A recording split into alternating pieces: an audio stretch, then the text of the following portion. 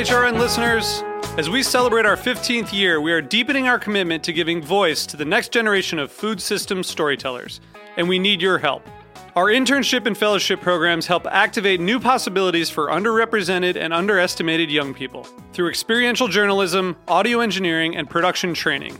Through these unique programs, HRN helps food equity stewards build essential workforce readiness skills that expand their potential and foster economic mobility. Please consider supporting these critical programs. And with a minimum donation, you can be entered to win a dinner for two at an amazing restaurant in one of 8 cities and tickets to a concert at a great venue in one of those cities. We have incredible partners across the country who have donated, as they also share our passion for helping to educate the next generation of food systems storytellers.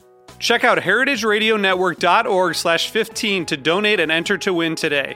That's heritageradionetwork.org/15 to donate and enter to win today. And make sure you donate before March 31st.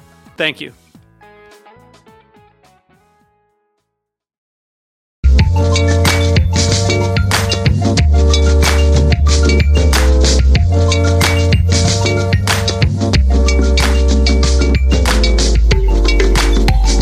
Stay tuned for a live broadcast on heritageradionetwork.com.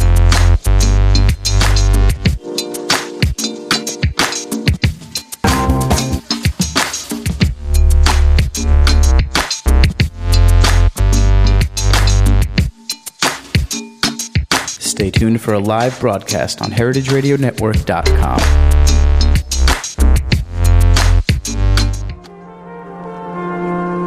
Broadcasting live from Roberta's in Bushwick, Brooklyn, you're listening to heritageradionetwork.com. Today we'd like to send a special thank you to the following restaurants for supporting No Goat Left Behind: Sambar and Mapesh.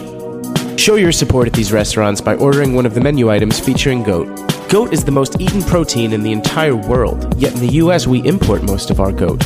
Our dairy farms are forced to kill some male goats at birth because there's no market for them.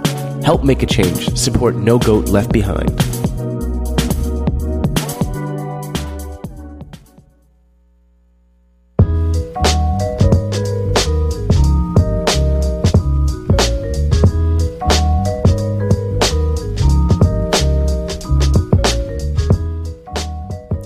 Okay, it's a rainy Thursday in Brooklyn, and you are tuned into the Heritage Radio Network. You're listening to The Farm Report, and we are coming to you live from the back of Roberta's at 261 Moore Street in Bushwick, Brooklyn. Talking about goats today, I want to thank Jack for the shout out on the No Goat Left Behind project. Jake, who are you? Who is this mystery man? It's a little Wizard of Oz behind the curtain over there. No Goat Behind, kind of wrapping up. Our last group of animals went to the slaughterhouse this past week, and we'll be hitting restaurants on Monday. So if you haven't already gone out for a taste of goat, make sure you do. Want to say thanks to Finn over at Fatty Crab, who hosted myself and Margot and Alex of Consider Bardwell Farms last week. We had some amazing goat with them. So big thanks to Finn. And we are on the line today with Mark Guanzini, one of our No Goat Left Behind farmers. Mark is of Highwood Farm up in Spencer, New York. Mark, how are you? I'm good. How are you? Awesome. Great. So glad to have you on the show today. Really looking forward to kind of continuing the conversations we've been having around goat in the Northeast and the world. So why don't we start by getting a little bit of background on you and about Highwood, kind of what your experience in farming was, how you got into it, a little bit of the details of the farm, the size, how many animals, what breeds, just kind of a general overview. Okay, well, quickly, we got into the business. Actually, it was my wife's initiative. She grew up on Long Island, and as a youngster growing up, her family had a farm in northeastern Pennsylvania, her grandparents' farm, and they spent the summers there, and she fell in love with animals and living in rural areas. And so as soon as she got out of high school, she went to SUNY Farmingdale for a little bit and then transferred to Cornell, where she got a degree in animal science and began raising animals on her own in farms that she found. And when her and I met, she had recently purchased the farm that we now run together. and I decided to stick with her and the farm rather than pursue an academic career. And we got our first goats together about 15 years ago, and it started out with just 2 animals. We borrowed a buck and have pretty much grown the herd internally since. We had one early episode where we purchased animals from outside, but mostly we raise our own replacements here. It's a hill farm. We have about 180 acres in total. It's about half woodlot, half pasture. The herd has grown to about 80 or so breeding animals and replacement animals, and annually we kid it about 100, give or take 20 kids in a season. Wow. So, I mean, you didn't have a background in farming, so how did you decide on goats? And can you talk a little bit about, was that an obvious decision, or were you guys thinking about doing some other things? And how did the property kind of lend itself to that animal? Sure. Well, she had quite a bit of experience before we met in small ruminants. She had raised both sheep and goats previously. And so, the decision to continue along those lines, rested in part on her expertise as a small ruminant herds person. I was enthusiastic to farm, but didn't have any real personal experience. Both my grandparents farmed. I'd been around farms as a kid, but I grew up in the suburbs as well. And through my life as a student and in college, it just sort of bumbled around into one thing or another. But when the opportunity to become involved in this project, presented itself, I was very enthusiastic. But the reason we're in goats is because of Luce and her experiences more so than anything I did. Although I will say that when it comes time to deal with the animals as a person who doesn't have a lot of experience, I'm often glad that I'm not dealing with cattle. Yeah, and that we can work with the goats instead. So when you began, you said you had 2 goats, and you guys have grown the herd over the last 15 years. So what, like in the beginning, I'm assuming you guys both had off-farm jobs, and now what does that look like? I mean, a lot of people that farm on our scale have to have off-farm income because there's simply not enough money to be made at this level to support. I have taught in the past and still do occasionally, but the full-time, the off-farm income that supports us, provides for our health insurance and retirement, is through the efforts of Luce, who works at the university as a technician, and I do a little teaching, have another small business interest, and then most of my time, and when I'm doing what I want to do, I'm working on the farm. So can you kind of take us through maybe a typical week? I mean, with the goats, what are the things that you need to do to take care of them? What are the equipment that needs to be on the farm that you're using, and just give us a general sense of what that looks like, over the course of a week or so. Yeah, well, what a week looks like depends a lot on what time of the year it is. The goats are seasonal breeders, and so we target our breeding to the last weeks in April, first weeks in May, and we could talk about why later. But around that time, of course, there's one set of activities that are involved. But once the animals are born through the time when they, for the rest of the year, it's just a question, I get up in the morning, go to the barn, do whatever feeding is required. In the winter, obviously we're providing hay for them. When the does are lactating, they're getting some corn and soybean to supplement whatever feed they're on. In the summer, from May through, it depends on when it snows, but we're still, pasture grazing the animals, and so that involves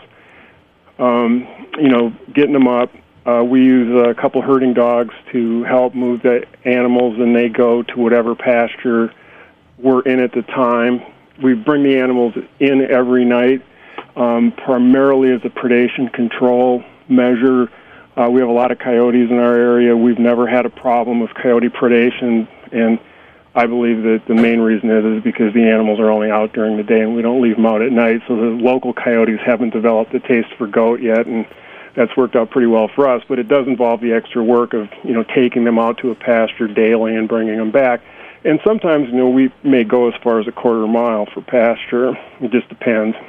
Wow, and I guess we should note, too, that a lot of the farms that we've worked with through the No Goat Left Behind project have been dairy farms where they're doing kind of some of the animals are milking a few times a day, and then they also have this other set of animals that they're raising up for meat. But at your farm, you're just doing animals for meat production, correct?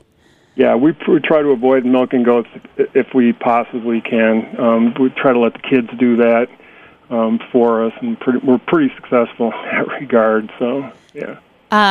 What breeds are you working with on the farm? Well, the foundation stock that we had dairy in their background. We've actually liked to keep that in the herd a little bit. We buy bucks that are pretty high percentage boar usually, although we've on occasion retained one of our own bucks who we felt had some good dairy character in it. The reason being to try to keep high milk production in our does, because as soon as you have to supplement milk for a kid, your economy pretty much goes in the toilet. Milk replacer is very expensive, and so we're feeding the does anyway. And if they can produce enough milk to feed the kids themselves, and typically we experience twins, some triplets. We had one set of quads one time. Whew. And it's a strain on an animal to raise two kids. It's real hard to raise three. In the cases of four, that wasn't. She got two, and two of them went to other does. But when a doe can't raise her own kids for whatever reason, we typically try to foster those kids off on another animal so that we have the goats raising the kids instead of us.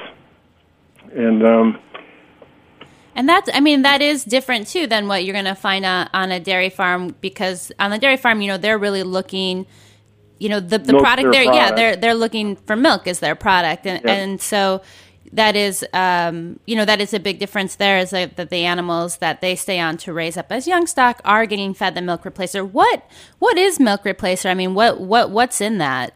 Well, it's honestly, I can't tell you, the breakdown, but it's a combination of milk proteins that have been acquired from some other source. There would be fats. They're certainly supplemented with vitamins and minerals and things of that nature. I mean, it's the goal of the people that produce that to as closely mimic the natural product as they can.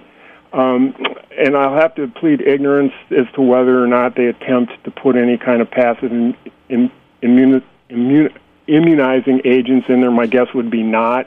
But of course, one of the purported advantages, and it's a real advantage of having a kid on a doe right from the get-go, is they get the disease protection from the doe in the first day or so of lactation, and then the kids grow well enough on the milk replacer, but it's extra work. Once the kid has decided that you're its mom until, as long as you've got it. Right. And, having a bunch of kids that try to jump in your back pocket every time you go in the barn, it's cute for a while, but eventually, that can start to wear on you a little bit, too. Yeah, I definitely had that experience when we took a visit up to Consider Bardwell, and we're out kind of in the pasture with some of their male animals, and they just jump right. They're so curious, jumping right. Yeah, and very curious. Yeah, it was very cute. I had like a very Snow White moment, but that the fun of that kind of dissipated pretty quickly. Yeah. Well, we try to handle the animals, a fair bit, and I spent quite a bit of time with them. And you don't want them to be so afraid of you that you can't get near them. But by the same token, by nature they're a predator species. They should be wary of things. So you try to draw a balance where it's reasonable to manage the animal, but you don't invoke panic every time you come around them. And And some are by nature a little bit more curious and friendly than others. And so we have a pretty nice herd that we work with here, and we're grateful for that. Yeah. So, so it sounds like, milk replacer, I guess we can think of like the human equivalent would be, feeding your kids formula yeah. It's powdered, stuff we buy and you would mix it with water. And we always keep some on hand, but on a good year we don't really use it hardly at all, and on a bad year we will end up using it in a limited fashion because there will become reasons why, a doe can't, produce enough milk if there are just a variety of things that can cause that. They could develop, mastitis or something in the middle of lactation, and then, we observe the kids. If we see somebody that looks like it's trying to steal from somebody else, then we investigate why and decide if we need to supplement it or not. Just try to keep an eye on the does and stuff. And usually, if we're going to take a kid away from its natural mother and try to get somebody else to raise it, that's something that needs to be done pretty early. Mm-hmm. The does aren't that accepting of other animals unless you're, you have a fairly narrow window of opportunity to do that. But we've been fairly successful in the times that we've tried. But every once in a while, we'll end up with a kid that we raise on a bottle. But like I say, that stuff's pretty expensive. Yeah, so generally, your economy goes out the window on that. Once you have to do that, you can never really recoup that cost. Well, we're going to take a quick break, and when we get back, I'd love to tuck into some of the kind of medical and care decisions that you have to make with the animals throughout the course of their life. But we'll take a moment for a breather, and then we'll bring it back. Okay.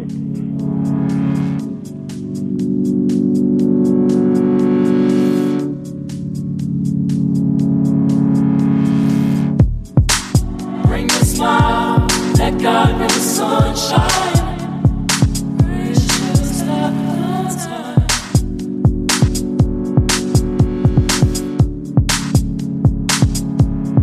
Home to you.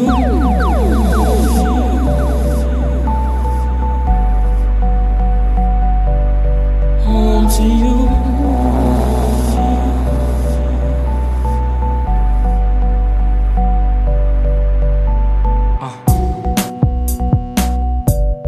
Home to you.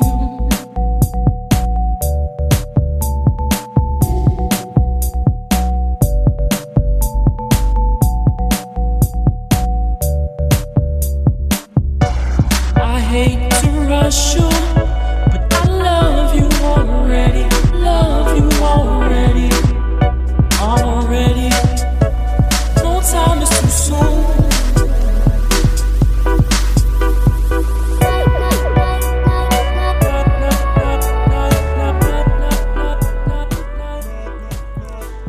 All right, we're back. You're listening to the Farm Report on the Heritage Radio Network, and we are on the line with Mark Wanzini of Highwood Farm talking goats. So, Mark, before the break, we were talking about milk replacer and kind of the first the first couple of days in the life of a baby goat, and you had mentioned, if they're able to stay with their mother, they get these kind of auxiliary benefits from the milk. And I think what you're talking about there is, I believe they call it colostrum. That's correct. Yeah, so the kind of that there's this kind of magical window right after birth where the mother's producing not just milk, but this whole other kind of series of things that really kind of bolster the immune system and go to support the kid in the early stages. And that's the same across all mammals, correct?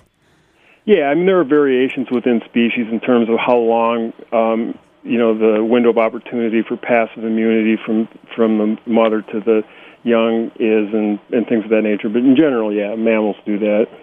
So I wanted to talk a little bit about some of the other decisions that kind of come into play with regards to making decisions about, how you're going to raise your herd. And some of the things that I would like to touch on with you would be denubbing, circumcision, ear tags, and kind of what's kind of the norm in the goat world, and why do those choices get made, and kind of what do they involve?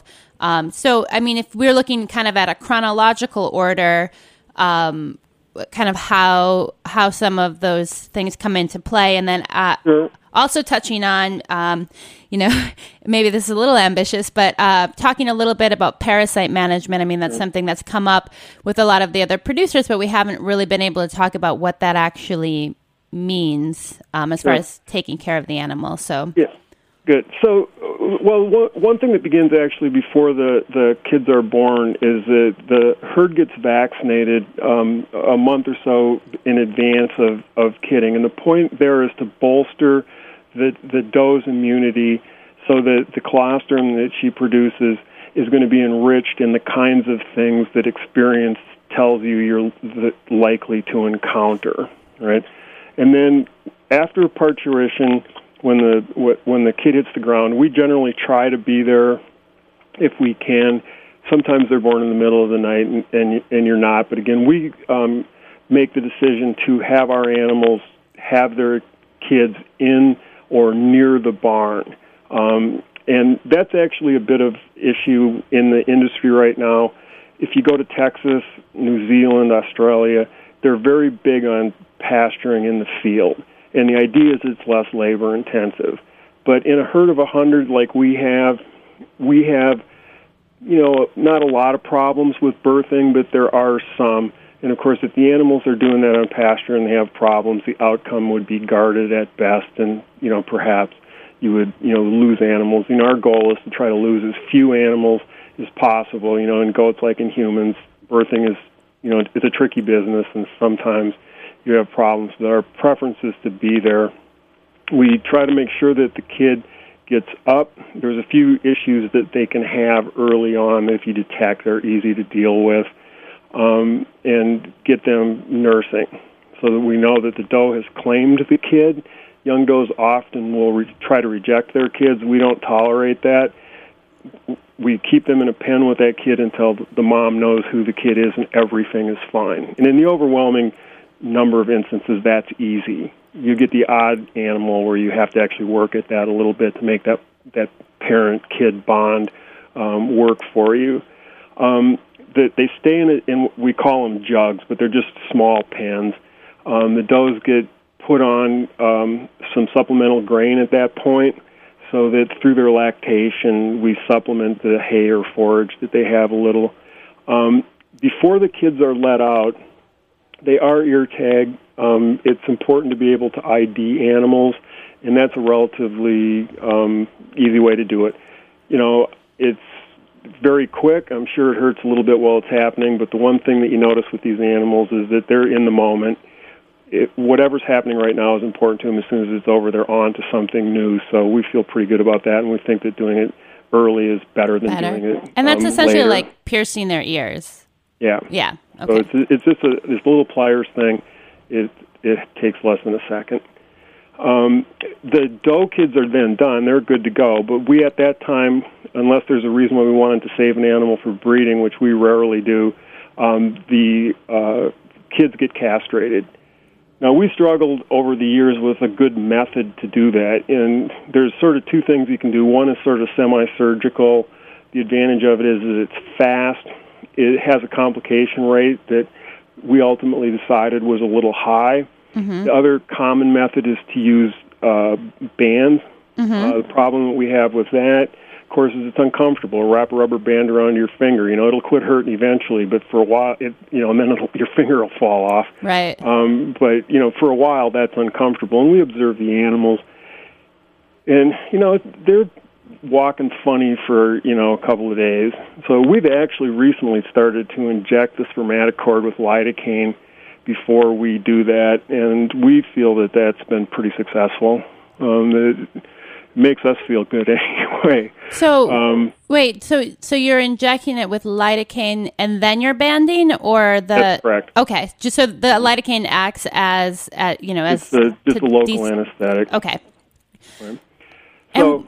And why circumcise? Why castrate? I always say circumcise. One is people generally like the quality of the meat better. If the testicles are intact in a male animal, it's going to get gamey.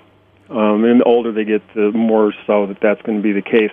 But the other more practical thing is that these things will become reproductively active so quick that it becomes a management issue to have them in the herd, because they're going to start trying to breed back. by 5 months of age to other animals that are in the herd.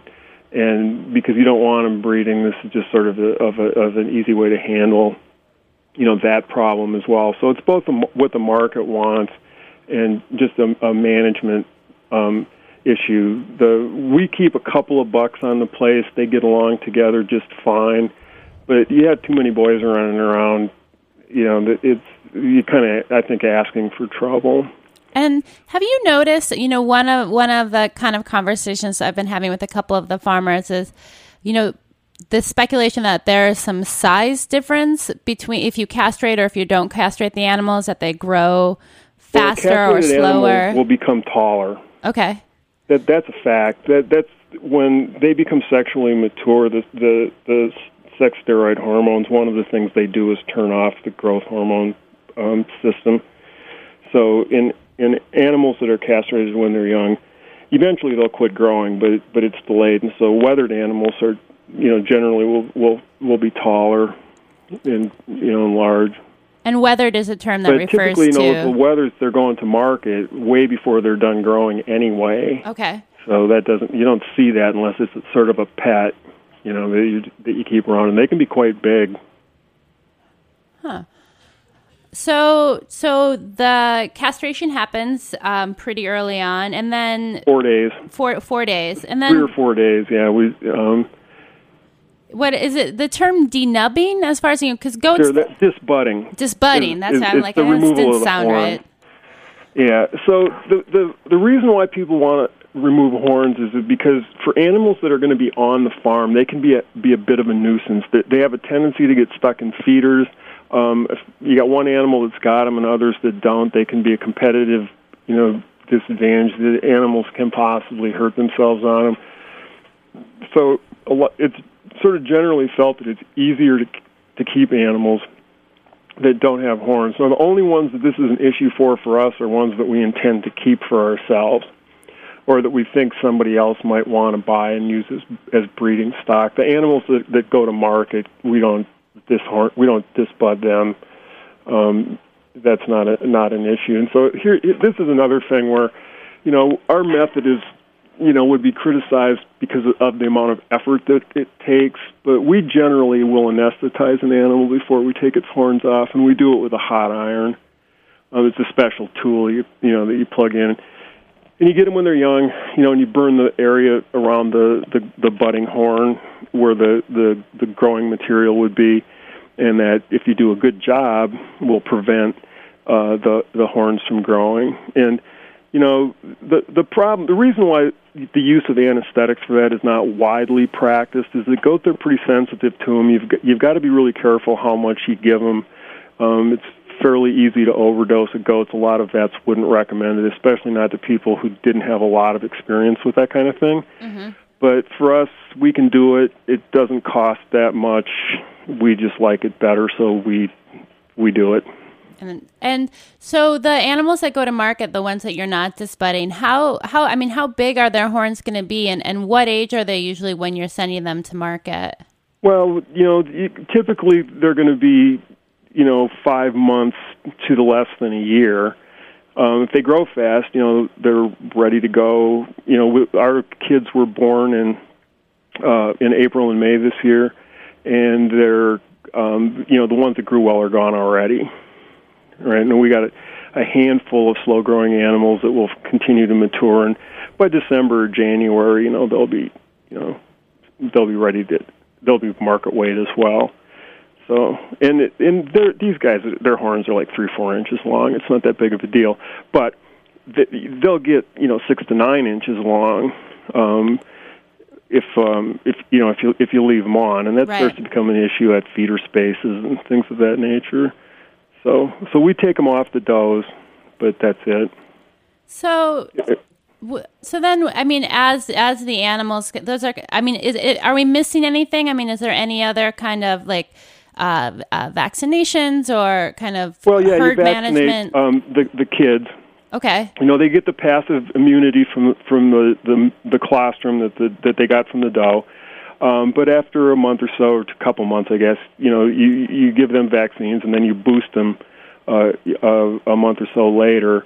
And and then again, the ones that are in the breeding program, will annually get a vaccine before they kid. So that's important. We've never had a problem, and I guess it's because of the vaccine, with the kinds of diseases that you vaccinate against on our farm. So, and these are things like tetanus and Clostridium, and things of that nature.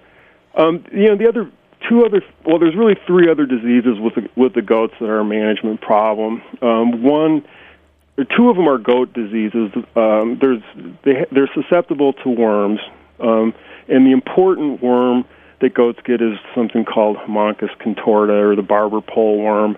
It causes gastrointestinal bleeding and can kill the animals.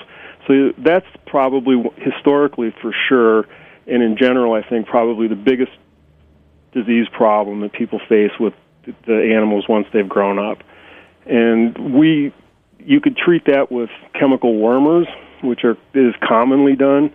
There's reasons to try to avoid the use of chemical wormers. They're expensive, for one thing. The worms do develop resistance to them, and that's a problem. Trying to keep a wormer on hand that's effective can be a real challenge in and of itself. And so there's a couple things that people try to do to minimize the use of that. And the one that we have the most success with is that we rotationally graze to try to disrupt the life cycle of the parasite. And we use minimal wormer for goat parasites. Before they go out in the pasture in the spring, when the does are in the jugs with their babies, they get wormed once, and that's, as far as the goat parasites are concerned, that's it. For the rest of the year, as long as we rotate them off of pastures on a schedule that's shorter than the time it takes the eggs to hatch in the field and become infective, then we don't have to worry about the animals becoming reinfected. And we have a lot of land, and we can leave pastures fallow. Essentially, we graze them once, and then try not to get back onto them for 4 or 5 months, or until after there's been a killing frost. Okay, so the worms are coming from. So the worms, the parasites that you're talking about, they kind of exist just in general in nature, or they come on and off? They're all over the place. I mean, when we first got our goats, we tried to make sure that they were as clean of worms as we could get, and it didn't take long, and they were back, and I'm not sure where they came from. But, if you've got these animals, the worms are just, co-travelers. Okay. And what you do is you try to keep it so that you don't get sick animals as a result. And the reason why we worm in the spring when they're in the jugs is that this worm goes into a hypobiotic state over the winter where it doesn't do anything to the animal, but then in the spring it will emerge, if they have any in them, and start to become a problem. Well, this is precisely at the time when the doe is trying to produce milk for the kid. They're under a lot of metabolic stress anyway, and so we feel that just in case somebody's got some, we'll take that opportunity to try to knock that back, and then through the rotational grazing, we're able to keep the kids from getting infected and to keep the does from becoming reinfected. Now, somebody's going to pick up something somewhere, because they pass over laneways, and occasionally somebody will stop to eat. But our goal is to have our program keep the amount of parasite that's on our farm low enough so that the probability that somebody's going to ingest eggs, or what they ingest are larvae in the field, is really low. And we don't have any clinical issues with that disease anymore. We monitor the animals because I see them every day when we go to and from pasture. If somebody doesn't look right, we investigate. But mostly we feel we've got our barber pole worm problem pretty under control. So that's good. The other one that's a real problem, especially with the kids, is coccidiosis. This is a ubiquitous bug, and it's very hard to have a herd that's free of that.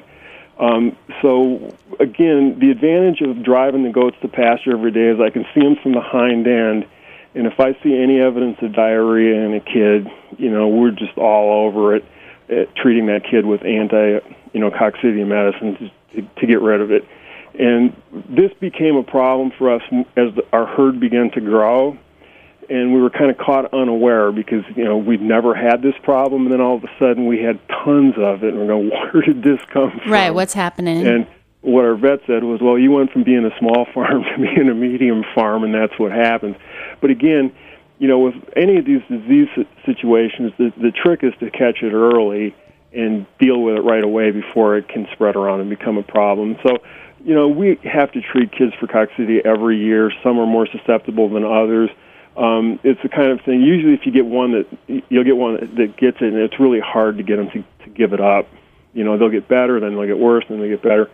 But it's really just a matter of being vigilant and diligent in dealing with it. And compared to the one or two, what I would consider really black years about a decade ago, things are pretty good. During the time when the kids are real young, we put a coccidia stat in the mineral that they get that helps to just to keep the numbers in the place low. Mm-hmm. And then of course if an animal shows a tendency to become sick that way, or if their babies show a tendency to become sick that way, then they become not good candidates to breed again in the future. And you try to build in animals that are hardy and resistant to these things, because different animals are more resistant to all of these diseases than others. And so through a selection process, you try to get yourself a herd that has as few problems as possible so that you can rely on, chemical or medical treatments as little as possible. Because those things are expensive. Well, yeah, and I mean, I think it's helpful. It's helpful for me anyway to think about it like any population of people. There's always going to be within any group somebody who has some type of issue, and as populations get larger, the kind of variety or the number will change. And so, from a public health perspective, you have kind of the management things you can do, and then you have treatment for individuals, and it works very similarly on a farm with a group of animals. Biology. Yeah. Well, Mark, thank you so much. It was a fascinating discussion, and I will let our viewers know that your animals will be throughout New York City this next week. If they want to visit us at www.heritagefoodsusa.com, you can find out where to eat for this last week of Goattober and get a taste of the animals from Highwood Farm. And Mark, thank you so much for being on the show today, and I look forward to bringing you back to talk more about some of the stuff we went over today. It will be my pleasure. Thank you very much. Thank you. Thank you for your interest in our animals. Bye-bye. Bye.